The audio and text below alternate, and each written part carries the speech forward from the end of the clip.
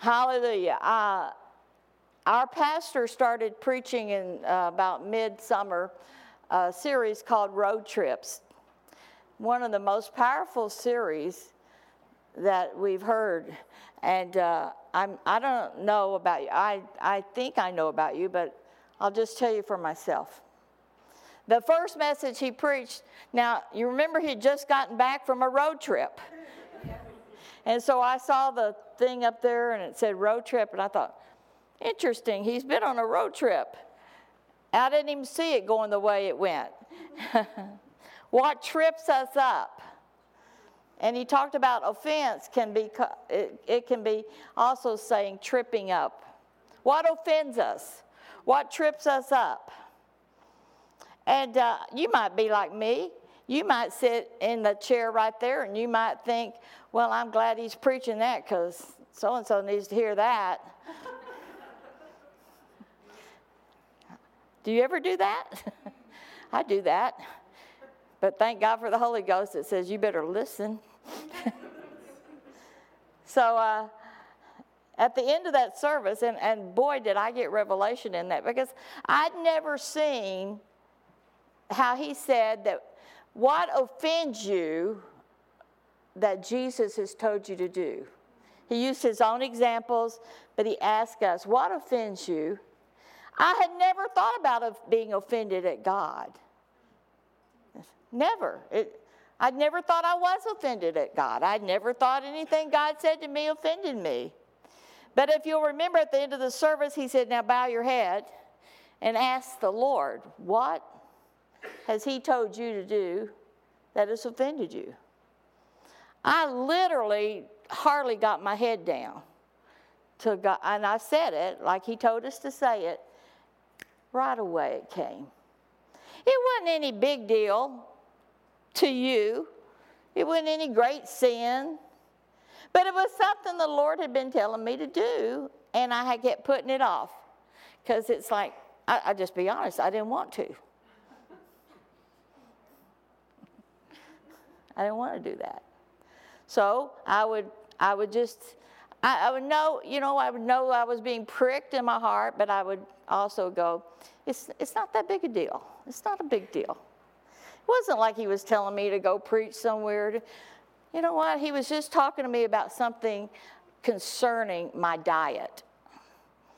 And I just didn't want to hear it. Because I thought, listen, I got so many restrictions on me, what I eat and stuff.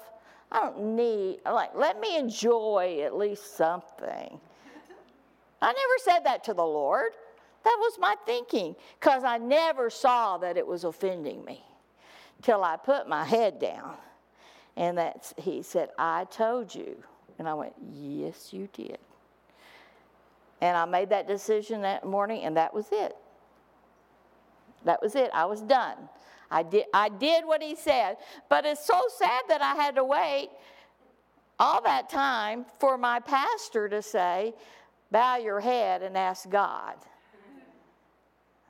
And honest, if Ron had come up to me before the service, is God telling you something that you don't want to do?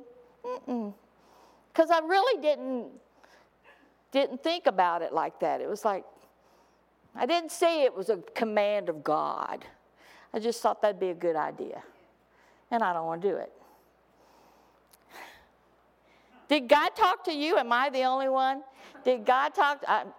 Y'all got better respond. Because I don't want to be the only one in the church that day that had to say, I know I wasn't. And I told Jonathan the next day he was over to do something at my house, and I said, man, I tell you, God really spoke to me yesterday. Well, he wanted to hear this great revelation or what? And I told him, well, I'm not going to do that. This is what I'm going to do now. Well, it wasn't a great revelation. Wouldn't be anything to you. I mean, you'd think, what's the big deal? That's exactly how I thought. But see, God is trying to get us to a place where even things that aren't a big deal to anybody else, nobody cares whether you do that or not, but you know God's talking to you. whether it's about, something in your own body, or whether it's talking about relations, whether it's talking about assignments from God, whatever that is. So he's been preaching on that, and I tell you, it has totally changed the way I think about things. And so I'm just going to follow up on that in a way to kind of add to it, because I felt like the Lord was saying that as we're getting where we can receive what he's telling us to do without being offended by it. You understand? Where we can receive it, then how are we going to accomplish it? Whether it's just some, I don't want you to eat that anymore, or I want you to drink this, or I want you to eat this. Whether it's one of those things or not, or any of those other things, it's going to take faith. Now, you can do it on your own. I've seen people stop smoking, and they did it with pure willpower. Well, good for them. But how much easier is it when we let the Lord help us? Amen? The Lord is wanting to help us. The Holy Spirit is called the helper. The Holy Spirit has come to help us. We have supernatural help. So whatever you need to adjust in your life, you don't have to do it on your own. You are not by yourself. You don't have to do it on your own. If God is pricking you, or, you would know if God's kind of pricking you about something. If he is, no, he's not doing that to say, okay, you're on your own, bud. Toughen up. Or as you would say, cowboy up and do it. Well, I tried to cowboy up, and I didn't want to cowboy up.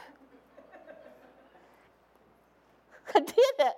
I didn't want to buck up. I don't want to be a big girl. I wanted to do what I wanted to do. I bet y'all are going, I wonder what she's doing.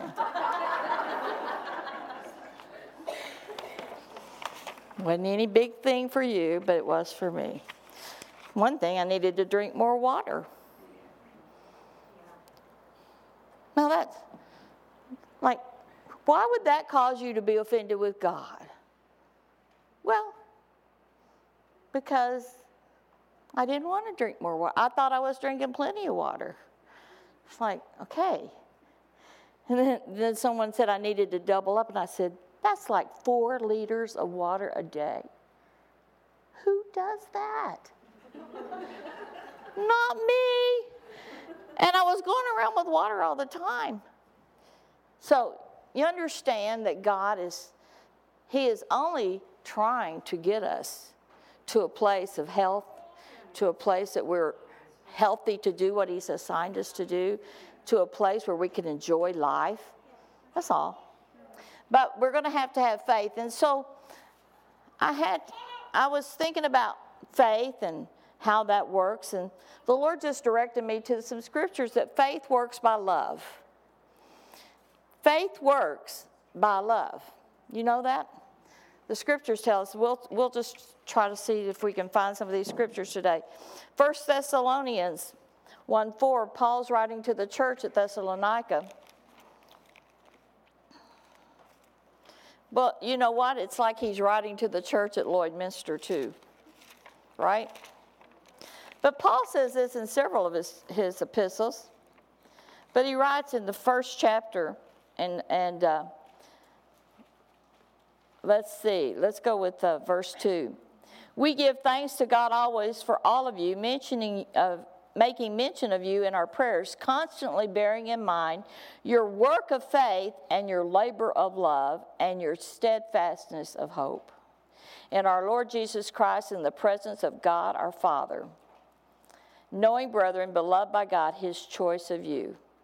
It goes on to talk about that. But what are those 3 things that verse 3 says? He says, bearing in mind, in other words, let's consider this, your work of faith, your labor of love, and your steadfastness of hope. Faith, hope, and love. Where do we hear those? 1 Corinthians says, now abides. It's what we call the love chapter. You need to study 1 Corinthians 13. You need to put your name in there. Love is patient. Well, Brownie is patient. Love is kind. Brownie is kind. Put your name in there and it'll change. It'll change you. It'll help you walk in love. But at the end it says, now abides these three things. Faith, hope, and love.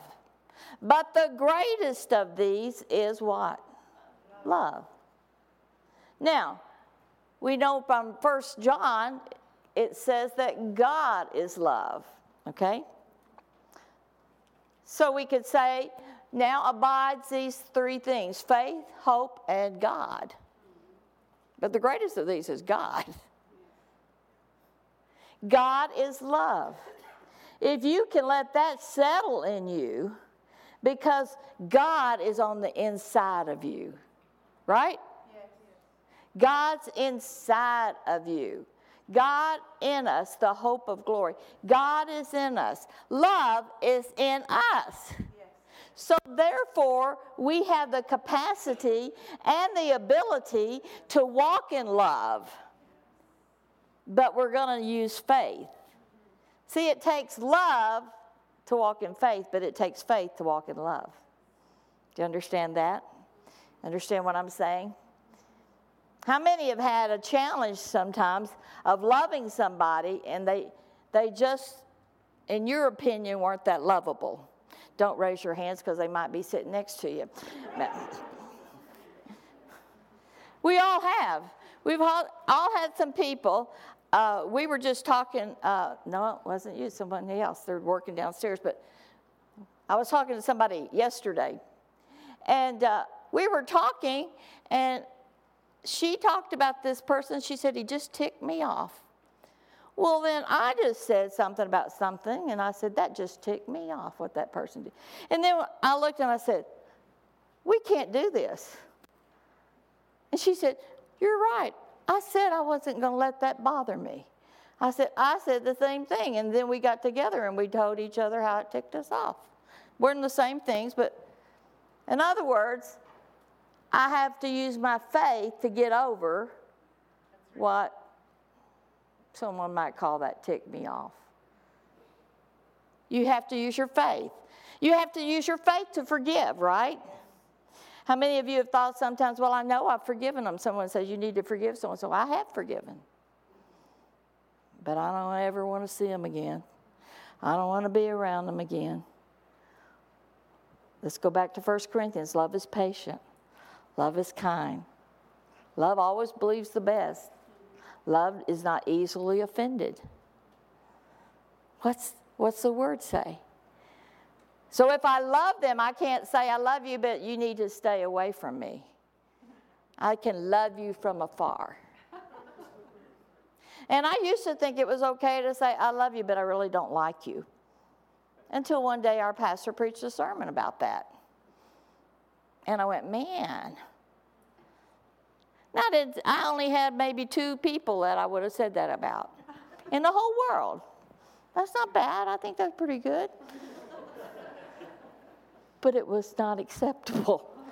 And I told him, you ever tell your pastor, oh, man, you messed me up there. I thought that was a good one. Love. Love. See, we can talk about love, but it's easy to talk about love. It's easy. I mean, Mylene and Paul, they just got married, and I mean, we were all talking about love. Like, we love that they're getting married. Oh, they love each other. Oh, love, love, love. That's easy to talk about, and it's wonderful to come, and there's hearts everywhere, and there's beautiful things about love. But then the rubber meets the road. And then you have to go away from their beautiful wedding and seeing how much they love each other. And you go home and you have to deal with your own family issues. And all of a sudden it's like, I got to remember what I learned. I got to remember love. So we're going to just look at some love scriptures, and we'll see what we see in the Word of God. Galatians 5:6, that's where it talks about faith works by love. You know, you understand that the man writing these, some of these, not all of the things that we're going to look at, but like Ephesians, Thessalonians, Paul, you understand he was the terrorist of the day. He was the leading terrorist of the day towards Christians. Do you understand that? And he was doing it, listen, he was doing it all in the name of God. He was. He was, what would you call? Zealous for God, and thought that these followers of Jesus were, you know, blasphemous. They were wrong. And so he was terrorizing them. I wonder how many of them prayed for him. I wonder how many of the Christians prayed. I suspect they did. Somebody did. We know Jesus, when he was on the cross, you know, as they had done those ungodly things to him. Remember, he looked down from the cross and he said, Father, forgive them, for they know not what they do.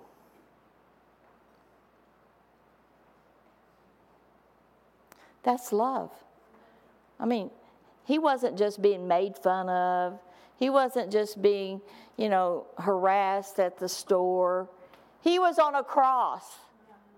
He was nailed to a cross. He was beaten. He had a crown of thorns on his head. Yet in that, do you not think he was in pain? The Bible says at that time, he bore our sicknesses and our disease. So every sickness, every disease that would ever be on the earth was on his body. We complain if we get a cold. He took it all on his body, and at the same time, don't you think he could have been so angry? We know the night before he was in the garden praying. And he said, Father, if it be your will, let this cup pass from me. He was wrestling, but he knew the will of the Father. He said that, God could send angels and rescue him. He had the ability to turn it. Because Jesus came to the earth just like us. He came as a human, a man. And just like us, he had to make choices to do the will of the Father.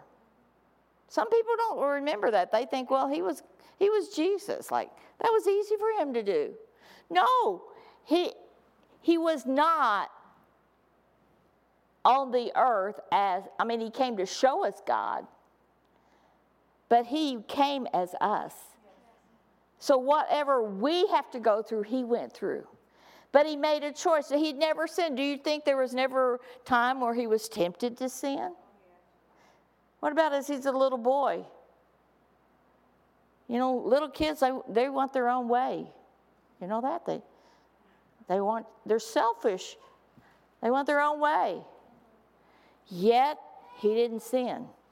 But he had the same temptations.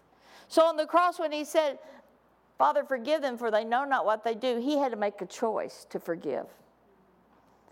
He made a choice when he was in the greatest pain, when he was, the thing that he held dearest was his relationship to the Father. And at that time, the Father turned his back because God could not look on that sin. He turned his back. Can you imagine that? Even in the natural, can you imagine the hurt of your parent? And some of you have had this happen, I know. So I know this has happened. And I know it's, I'm not making fun. But the thought of my parent turning their back on me when I was in the greatest pain, when I was in such distress. My dad died when I was young, but for my mama to turn her back and say, I can't look at you. I can't imagine that pain. But Jesus, at that time, said, Father, forgive them. If Jesus could do it, because the word says he only did what the Father told him to do, he only said what the Father said, then we know that God was in that, right? If God's in that, God's in with us when we need to forgive. God will be in it with us. When we can say, Father, forgive them. Now you might say, Father, forgive them. They don't know what they do. And then your brain will say, oh, yes, they do. They know exactly what they're doing. But really, they probably don't. They probably don't know the hurt. They probably don't know all that. But whether they do or not is not your concern. It's not your concern. Your concern is if you can forgive. So we're going to have to use our faith, right? If you got to Galatians 5. Did we do that already? No. Galatians 5.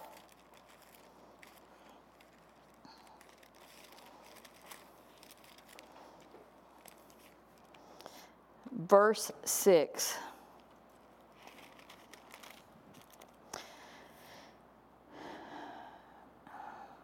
For in Christ Jesus, neither circumcision nor uncircumcision means anything. Now, I don't have time to teach on that, but he's talking about it doesn't matter, because there was a big, disagreement whether they'd been circumcised or they hadn't been. He says it means nothing. Remember, this is after the cross. This is after Jesus died and rose again. He says it means nothing but faith working through love. But faith working through love. In other words, that means nothing, but faith working through love means everything.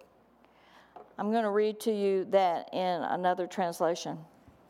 In the Passion Translation, it says this: all that matters now is living in the faith that is activated and brought to perfection by love.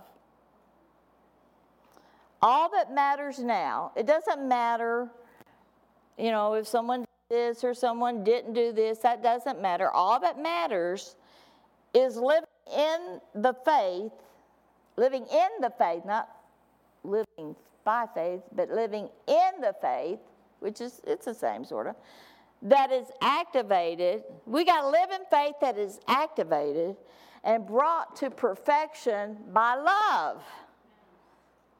That's the faith we live in. That's the faith we have to live in, because that faith will produce what we need.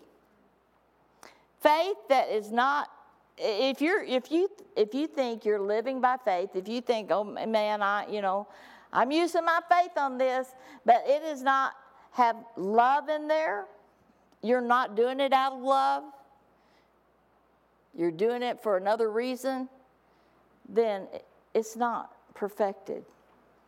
That's not right. God is a blesser. He blesses us, but sometimes somebody wants something just to show they have more faith than somebody else. Like, I want to have a better car than them. I want to have a better house than them. That doesn't measure your faith. God help us if we ever think materialistic things is a measure of faith. You can get things with faith, and God's not opposed to you having things. He's opposed to things having you. So He wants to bless you. So He's not opposed to those things, but you got to understand the reason. And you got to understand that you can't desire those things more than you desire Him. There's a scripture that says they worship the creation more than the Creator. And our society today many times is worshiping something that can be created with man's hands more than the Creator that gave them the hands. That's right. So we have to understand that faith works. when it's perfected by love. And the Bible says it works. Faith works. Someone might say, well, you know what? I've been believing God. It just doesn't seem like it's working. I've been there. We've all been there. Where you've had something and it just seems like it's delayed. Look, delayed manifestation is not a no. The Bible says when you've done all to stand, what's it say? Just pick another project? It says when you've done all to stand, stand therefore. That again was Paul writing, saying this is how you do this. Paul said, I know how to be abased and how to abound. There's going to be times in your life where God is going to require you to give up something so that you can have a greater something. You know, if you want a greater prayer life, that means you're going to have to give up your personal time. Might mean you're going to have to give up your hobby. It might mean something else. But there's always a reward for being faithful and doing something God says to do. There's always a reward. Why? Because when we do what God says, then we're stepping into a greater blessing, a greater assignment. The Bible says if you're faithful in the little things, He'll make you ruler over much. One of your greatest things in your life will be learning how to be faithful in little things. Because people see the grandiose thing of the big things, the great things. You know, I want to preach all over the world, someone might say. Well, you know, we go to the nursing homes. We need some help there. No, they don't want to do that. Or we need help with the lawns. You can come mow the lawn. No. We have to do things with the same attitude. You know, my husband was a great example of that, of just doing something, whether there was one person in the room or there were thousands. It was the same. He didn't deviate to the crowd. When he first started preaching, he was one of the youngest ordained ministers in that denomination. And so they would let him preach on special occasions, but they weren't going to put him in as pastor. And I mean, he was a teenager. Like, he was still in school. And so, you know, that they couldn't do that. But they would let him preach. But he wanted to see some stuff. This denomination didn't really believe in manifestations of signs and wonders like you and I believe, but you know they did believe in the salvation and things like that. So, but he had a hunger for more. But they wouldn't let him preach those things. You know, you can't do that. So you know where he went. Some of you do know. He went to the nursing homes, and he'd just preach, and there'd be, you know, people that were in comas, whatever, he'd just sit there and preach them a sermon. Now, if you ever were with David Bound's sermon, he was probably there that afternoon. But there was one Afro-American man who was, he was a pastor, and he had a stroke, and had been in this nursing home for a long time and never spoken a word. He was a preacher boy, like a preacher man. And so David said, let me go in there. And David started talking to him about preaching the word, about how thankful, David was telling him how thankful he was that he gave his life to preach the gospel, how lives were changed for eternity. And the nurses thought, why are you talking? He doesn't hear you. He doesn't. Now, this was a long time ago. Now we know more, but in those days, it wasn't, you weren't supposed to talk to them in a coma because they don't know what you're saying. We know different now. But David knew something. He said, his spirit hears me. Well, the nurses don't understand that. And you know what? He wasn't asking them to understand. He was just asking them to let him be in there. And they could do whatever, but he wanted to be in there. And I'm telling you, He preached to that man till that man opened his eyes and started preaching. Because somebody believed in the impossible. Somebody believed that the word makes a difference. Somebody believed that faith mixed with love can change. Can change that. Because that man's, don't you know that man's spirit was alive? He was preaching on the inside. He was just waiting for some. It might have been just a 16-year-old boy from the, another part of town. He didn't probably make any expectation of what, but he was waiting for somebody to come speak the command of faith that would open him. Isn't that wonderful? That's what we do. We do that. You can do that here. You can do this. You can do this in Superstore. You can do this at nursing homes. You can do this. You use your faith. I'm not talking about being squirrely. I'm not talking about doing squirrely stuff. But I'm telling you, you know in your own heart when God says, I want you to go and do this. When I got saved, I saw that, it says that he healed them all. So I said to the people that led me to the Lord, I'm going to the hospital. Now, we lived in a bigger city than this, and not a great big city, but there was probably like 50,000. And so anyway, it's like, okay, we had 2 major hospitals. I said, I'm going to the hospital tomorrow. And there was one that was a Catholic hospital and one that wasn't. I was trying to decide which one would be the easiest one to get into and do what I wanted to do. But I was determined I'm going to go in there and lay hands on every person in there and they're going to empty out the hospital. Because they said that Mark 16 says, lay hands on the sick and they'll recover. Why are you sitting here talking about it? Why aren't you going and laying hands on the sick? Now, they didn't discourage me. They might have laughed behind my back. But nobody wanted to go with me. But I wanted to go. But I was a baby Christian. Baby. And so I went, and the hospitals wouldn't let me, which I see now. I'm mature now, but I thought, why wouldn't you let me do that?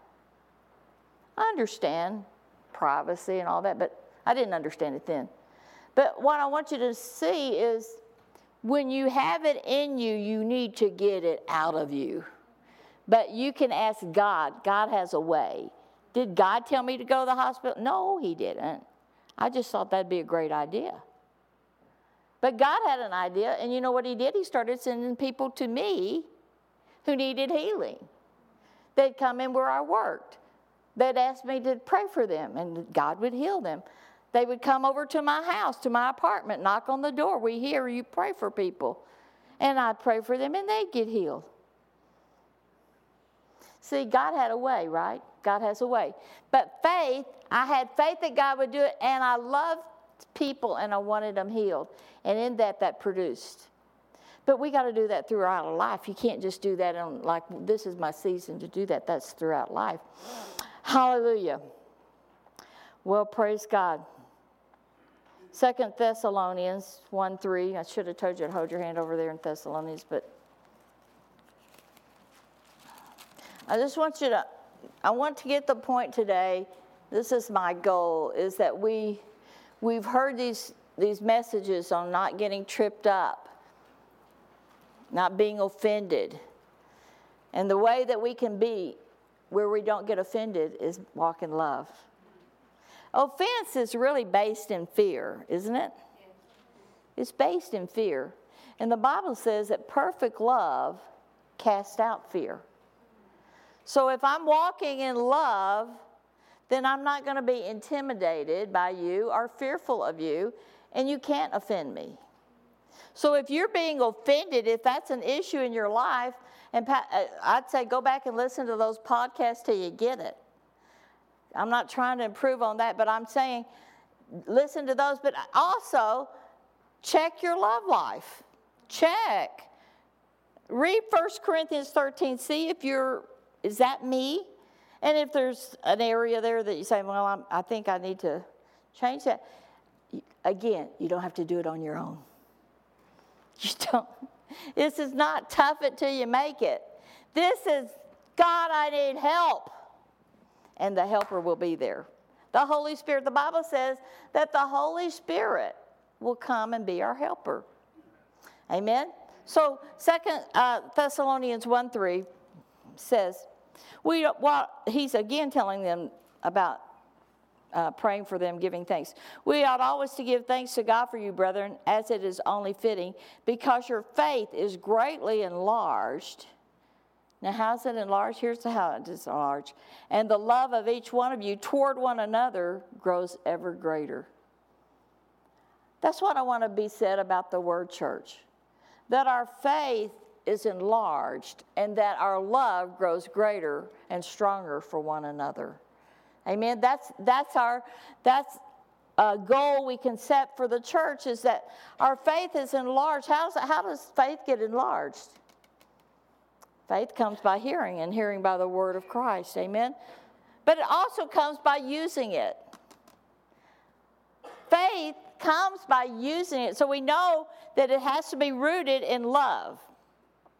So when you're using your faith, ask what is my purpose for this? Ask yourself, like if you want to lay hands on people, it's because you love people and you want to see them healed. If you're praying for your family to get saved, it's because you love your family. And you don't want them to go to hell, you want them to go to heaven. The same with when you're praying for our neighborhood, when we're praying for our neighbors, on Monday night when we have corporate prayer, one of the things that I do is I walk and I stop at the windows and I look over our neighbors and I pray for our neighbors. Why? Because God put us here. This was where God put us for this time to influence our neighbors. Not to harass them, but to believe with them. So I can see houses. I can see condos or apartments. I can see them, and I pray for the people inside of them. Why? Because we love them, and we're using our faith that they will come to know Jesus.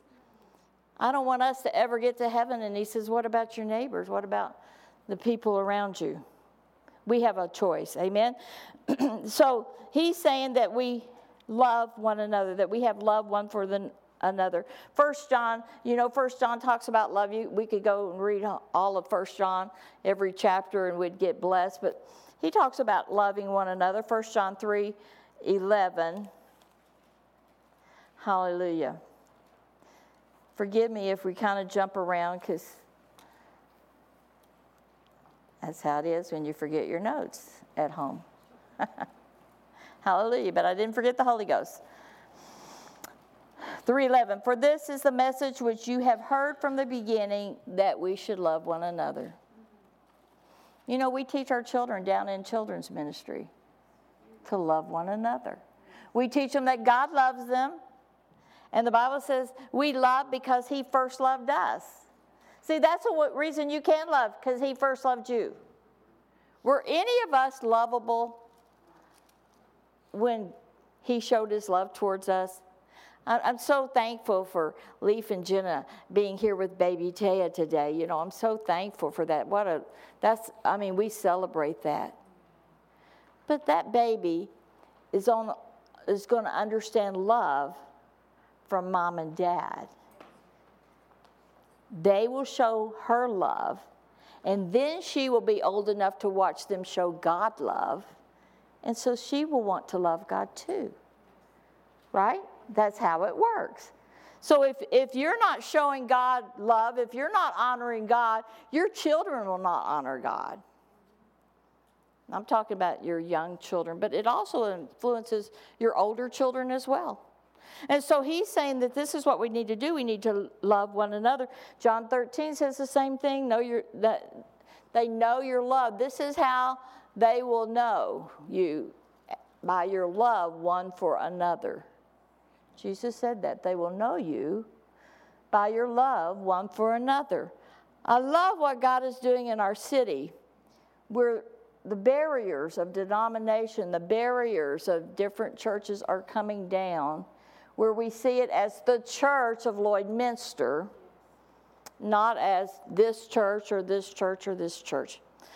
Now, that's the working of the Lord, but let me tell you, it had to start with some pastors that loved their city and loved each other and decided we'll get up early every Tuesday, we'll get together, and we'll pray. And when it first started, it was just our pastor and one other pastor that had a heart and a love for our city, but it grew. And when you have a pastor or you have a leader that loves the city, it rubs off on you, right? So we quit putting up our barriers. Because let me tell you, I've been here a long time. I've been in Lloydminster over 40 years, not living here, but preaching here. We had a church 40 years ago. We started coming and preaching in Lloydminster on regular Sunday services. I can tell you that it hasn't been that way all those 40 years. And usually we were the bad sheep of the whole town.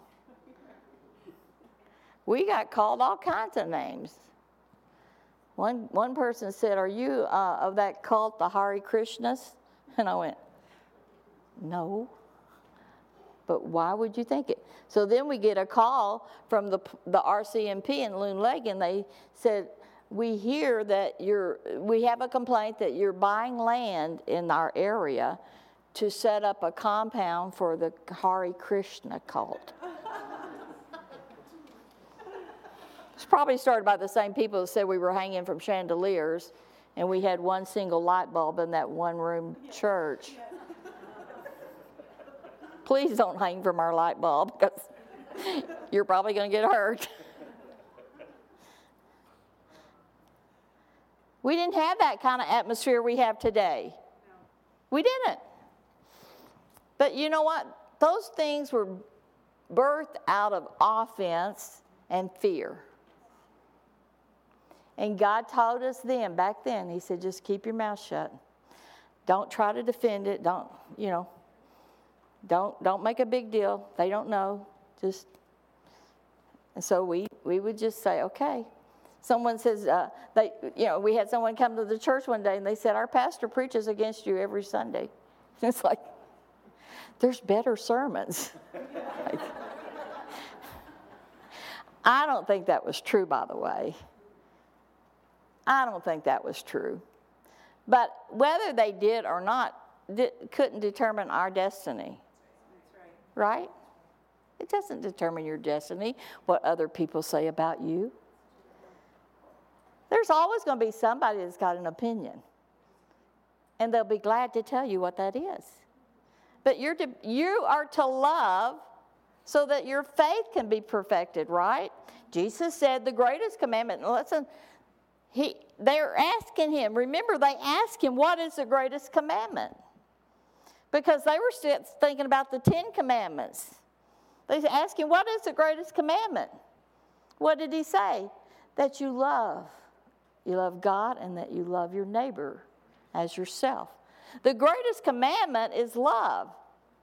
Another translation in another book, it's saying it's the only commandment is love. So what do you do with the 10 commandments? Listen, if you are walking in the commandment of love, you'll not disobey the 10 commandments. If you love your spouse, you're not going to commit adultery. If you love, people, you're not going to lie. I'm not going to go through all of them, but love would be the answer to that, right? Love is the answer. Isn't that wonderful? Hallelujah. Romans 5 says that the Holy Spirit, that love has been poured out on us by the Holy Spirit. Is that what it says? Bring that up. I'm not sure what it says. Romans 5:5. Is there anybody back there? Yep. Hello. There you are.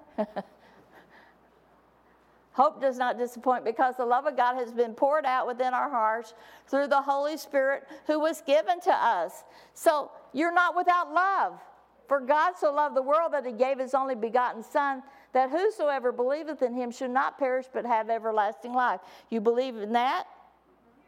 Then you believe it because God loved you. Yes. But then, he loved you, but here it goes. How do we have love in us? Love is poured into us, into our hearts. Love is in your heart. Do you remember when you first got saved, how you just wanted to hug everybody? It's like, you kind of got, funny about it. I just love everybody. I just love everybody. It's like when I got saved. Now, I've been raised in church. I was in church all my life, every service. I missed Walt Disney for years. I didn't know they even had a show because we were always in church. And but I had been in church, but I hadn't been born again. And I got born again on a Saturday morning, January 18th, 1974. When I got born again, it was like when I walked out of that building, grass was greener, everything looked more beautiful, and I wanted to hug everybody. I was probably getting on everybody's nerves because I wanted to hug them because I loved everybody. Now, that's the way we're supposed to live our whole life, not just the day we get born again. And so it takes faith to do that. Praise the Lord. Let's just look at one other thing about faith, because we're finding out it works by love. So if it works by love and love works by faith, then we are needing to be taught how to grow our faith. And we know that faith comes. But now faith can come, but you still got to grow it, right? Just because, I went to the dollar store this week, and right next to the dollar store is a gym. And I saw some guys coming out of the gym that were older than me. And so I thought, I guess I could go to that gym, because obviously they let older people go to that gym. So I had a moment there that I was watching the gym instead of the dollar store. But guess where I went? To the dollar store. Because the gym looked like it was an interesting place, and I could probably use going to the gym. But I didn't have a motivation. It was like, I got to go get something at the dollar store for somebody's birthday. So we have to have a motivation for our faith, and that motivation is love, right? That could be love for your own body, to keep your body healthy. It could be love for other people, but we have to have a motivation. So Romans 12:3 says that every man, every woman, when it says every man, it's talking about humans. It's not talking about the male. And that's, God help us on that these days, right? To every man, let's look at that, Romans 12:3. It says that to every man has been given the measure of faith. Some translations say a measure of faith. Whatever, we still have a measure of faith, right? So everybody gets it. So you can't say, well, they have more faith than I do. Well, you got the same. When it was handed out, you got the same. We all got the same. It's sort of like when the story in the Bible about the man who left his servants in charge, right? He gave them all the same, right? And one of them invested, and he came and he got 10 times, and the other one 5 times. And one thought he was doing really good because he buried it. And he was so happy when the master came back and he said, I have all you gave me. And the master called him wicked. Well, I can imagine how that felt. Like, I could have spent it, but I held it. I didn't spend it.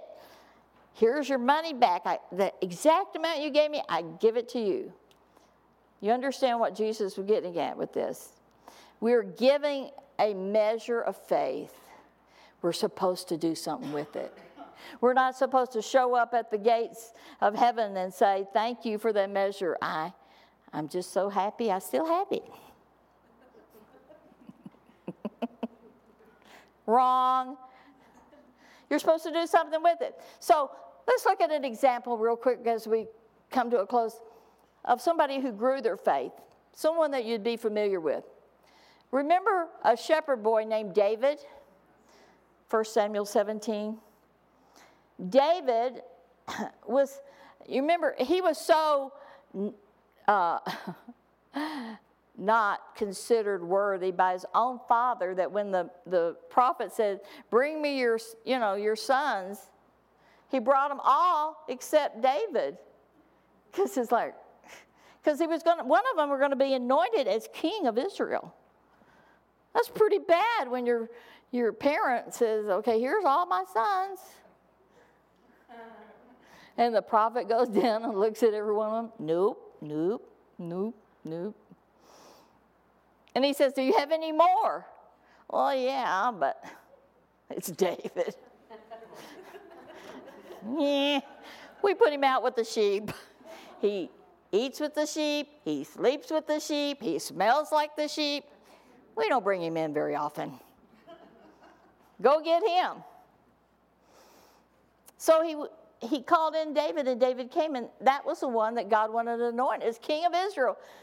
The less likely of all. I love how God can turn a situation of the less likely person becomes the one that God anoints. See, God is just not moved by the same things that move us. Hopefully we'll change and we'll be moved by the things that move God instead of asking God to be moved by the things that move us. We're supposed to be made in God's image, not him in our image. So David, remember, he comes up. I don't have time to tell the whole story, but his brothers are out at the great battle against the Philistines. The Philistines have giants. We hear about Goliath, but let me tell you, Goliath had a huge armor bearer. If you're going to be an armor bearer for a guy that big, you got to be pretty big, and you got to be able to hold that big, shield in front of you too. So not only did they have them, but Goliath had 4 brothers. So the Israelites were scared every day. For just like that, how many would that be? That'd be 6 people that were scaring them. And they had a whole army. Now the Philistines had an army too. But these were the ones that were scaring them. So David's father, again, get David to do what no one else wants to do. David, can you take some cheese and bread up to your brothers? So David goes up there like an obedient son. He goes up there to the battle, and he is astounded why no one is doing anything. And he reports in 1 Samuel 17, and I don't know exactly where it is. 1 Samuel 17, 30-something. You can find that. He reports about when he killed the lion and the bear. He talks about, I killed a lion and a bear. Now, why did he kill the lion and the bear? They were coming to steal the sheep. He loved the sheep. So he had to use faith or his ability to protect those sheep. Listen, when you love, it is built in us to protect our children. It's built in us. So that's why it's so abnormal for parents who don't protect their children or who abuse their children. That is so abnormal because created in us is, like we talked about the goodness of the Lord. God is good, and his goodness, it's created in us to love our child. So your child can come out, and here's brand new parents right here. When Taya was born, now you already loved her, you already talked to her, she was in your womb, you already had spent that time with her. But I tell you, there was a different level, wasn't it? When you saw her face. You couldn't measure the love, could you? It's like someone say, how much do you love her? I'll give my life for that baby. You can't measure that love. That's like God. If he says it's you being earthly fathers know how to love your children, how much more does the Heavenly Father love you? So leave. You being an earthly father now. God says, how much more does God love you? That's hard to imagine when you know how much you love your children. So here's what he says. He said, I killed the lion and the bear. And then he says, who is this uncircumcised Philistine that he should defile the army of the Most High God? Like, I'm sure he just had this puzzled look on, like, why aren't you guys doing something? Like, what's with you guys? Why are you letting him? And I'm sure they're going, well, did you see him? Look at us. Look at him. Did you see his armor bearer? Did you see his own shaft, his own swords? Did you see those things? When you know God's on your side, you know you can do anything. When you know God says, I'm seeing our friends back there that when God told me to go to the Philippines, I see Dr. Deploy and I see our friends from the Philippines. When God told us to go to the Philippines and do a medical mission, he just told me. I said us, but that means you have to do it too. I'm like, you picked the wrong person. I don't know how to do that. So I told my children, they said, okay, Matthew and Liberty says, we'll go with you. Okay. Next person I told was Dr. Deploy. He said, I'll go with you. He's going with, he knows I know nothing. Now, he's been on some medical missions, so he can help. But we didn't know what we were doing, and God sends us, our precious friends. Sends them to us. Sends them to Lloydminster from Manila. You know what they did over there? Medical missions. God brings them here. I bet they went, why God? Why here? Like, really? I'm sure God had other purposes for you to be here, but that was one. Because I love the people. I love the pastors that were there. I wanted to do what we could for them, and you know that. That's what we do. And I wanted to do a medical mission. I didn't know how. So God had to bring me some Davids. God had to bring me people that said, we can do this. We know how to do this. That's what David was. He was there to say, we can do this. He might have said we, but they didn't get behind. He had to do it by himself. But he just spoke so boldly to them. He said, your servant has killed both the lion and the bear, and this uncircumcised Philistine will be one of them, since he has taunted the armies of the living God. And you know that Goliath kept taunting David. He told him he was going to take off his head. He's talking all that, talk. But what happened? He didn't take the armor of the king because he wasn't familiar with it. See, when you try to use your faith on things that you haven't built your faith for because someone tells you need to do that, it's untested armor. Sorry, I didn't turn my phone off. Don't tell Jonathan.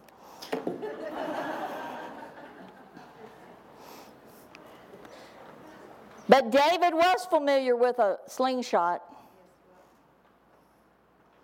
Now, in the natural, can you imagine what they were thinking? He's 17. We think he was about 17 years old. I don't know if they do that because it was 1 Samuel 17. I don't know. Could be a good reason. I don't know. But they think he was a teenager. Why would you think this teenager could take a slingshot with 5 rocks and kill one of the biggest people in all the land? Who thinks he could do that? David thought he could. Josh thought he could. Because when you know it's in you, faith comes up and it says, I can do this. There are going to be times, if you haven't had one yet, you're going to have times in your life where it looks like everything is impossible. Whether it's in a hospital room where they're telling you your loved one's going to die, or they're telling you you're going to die, or whether it's with your business, they're saying it's going down the drain, there's not going to be any jobs, da-da-da-da. Somebody's got to stand up in faith. That's right. And say, I don't know about you, but how dare this economy come and taunt the church of the living God. That's right. Amen. We are not going to be shaken That's right. by what an economy says. That's right. We're not moved by the economy. No, we're not. Our jobs are not our source. God is our source. Amen. And I want to encourage you today, don't give attention to those things that would cause your faith to be lessened. When you hear something like that, you need to go to the Word of God, take up those scriptures that says what God says. Find out what God says. And I promise you, you don't have to go through what the world goes through. When the world says this is going to happen, hey, we do know that there's tough times coming. You got to read your Bible. We do know that we're in some of the last times now. Read your Bible. But for the church of the living God, we will not see destruction. Though 1,000 fall at my side and 10,000 at my right hand, it will not come near me. For the Lord will fight for me. The Lord is my refuge. He's my high tower. Read Psalm 91. Just believe God, knowing that He loves you. He wants you to be protected. But we, in this day, I just tell you as we close, that some of you know this, and if you don't know this, I'm going to tell you this. There's been an attack, a spiritual attack, which when there's a spiritual attack, it manifests in different ways, but many times it'll affect, health and bodies. But there's been a spiritual attack on the body of Christ in this area. And the way that we go through this, the Bible says that we walk through the shadow of death. That's right. You go through it. You don't stay and make camp. You're going to have some times that are challenges. You're going to have some times that you are going to have to say, bless God, I believe the Word more than I believe anything else.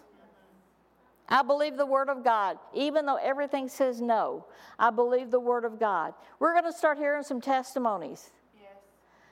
We could probably take time today, if we had time, to share some testimonies of how it didn't look like it could ever happen, but God. But God. I'm telling you, you're sitting in a building that didn't look like it could happen, but God.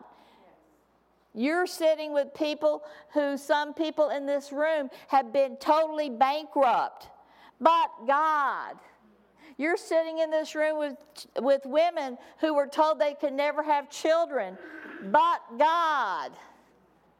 You're sitting in this room where people had family members that were in accidents that could have died, but they had people of faith believing with them, but God.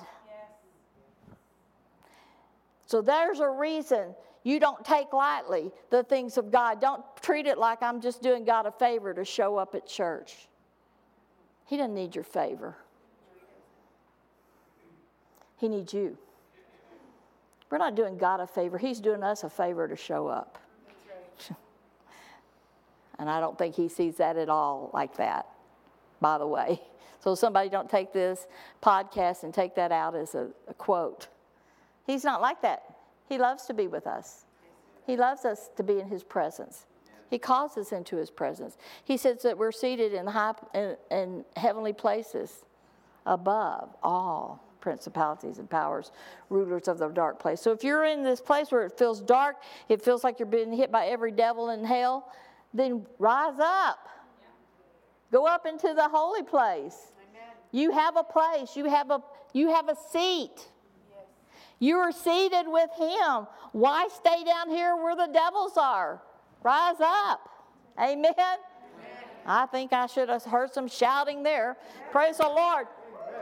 I'm telling you, we're going up. We're going up. We're going to go to where God's called us to go, and we're going to go with joy. I love what the Holy Ghost said to these families today. You shall go forth with joy. and be led. You shall go out with joy and be led forth with peace. I say that over you today. We ought to leave church with joy. We ought to leave church happy. You ought not to feel like you've been beat up when you leave church. Even when God corrects you. I didn't feel like I'd been beat up that day when God said, you're not doing what I told you to do. I didn't feel like God was mad at me. I was thankful. I was thankful that I had a pastor who preached a message that gave me something that I didn't realize and then asked me to ask God. I was thankful for that. And I did it, and I'm still doing it because I have faith that He helps me. He helps me. I'm not doing it on my own. I'm not trying to just tough it. I'm doing it because He's making a way. God will make a way where there seems to be no way. We serve the God of the impossible. If you're not having impossibles happen, you need to start asking God for, give it to me. Give it to me. Give the ball to Leroy, as David Bounds used to tell the story. Y'all might not know it. It's a football story. But Leroy could always run the ball. So when they were in a tough situation, they'd say, give the ball to Leroy. And David would use that to illustrate, we got to be the ones that we're like, give it to me. I can get a touchdown. Give it to me. We got to have that kind of faith that says, okay, if you don't have enough faith, let me come and join my faith with you. We can get it done. Amen? We can get it done. 1 can put 1,000 to flight. 2 can put 10,000 to flight. We can get this done. So what if all of us that are in this room today, all of us, say, in the name of Jesus, we can fill this house with people who are hungry for God. We can fill the downstairs with children who are hungry for God. And we can make disciples, and we can change a city, we can change a region, we can change provinces, and we can change a nation, and we can change the world. Yes. We can do this. God knows we can. We just not got to know we can. David knew he was able to be king. Yes. But nobody else saw it except the prophet. The prophet of God, the man that heard God's voice. Prophesy to yourself. Prophesy what God has said to you. Speak to yourself what God says about you. That's called prophesying to yourself. Stand in front of the mirror and say, this is what God says to you, Brownie Bounds. And then I've got a whole list on at my mirror. This is what God says. Doesn't matter what my body says. Doesn't matter what my bank account says. Doesn't matter what people say. What matters is what God says. Do you get that? Yes. We get it, okay? Yes. Amen. Let's stand to our feet. Hallelujah.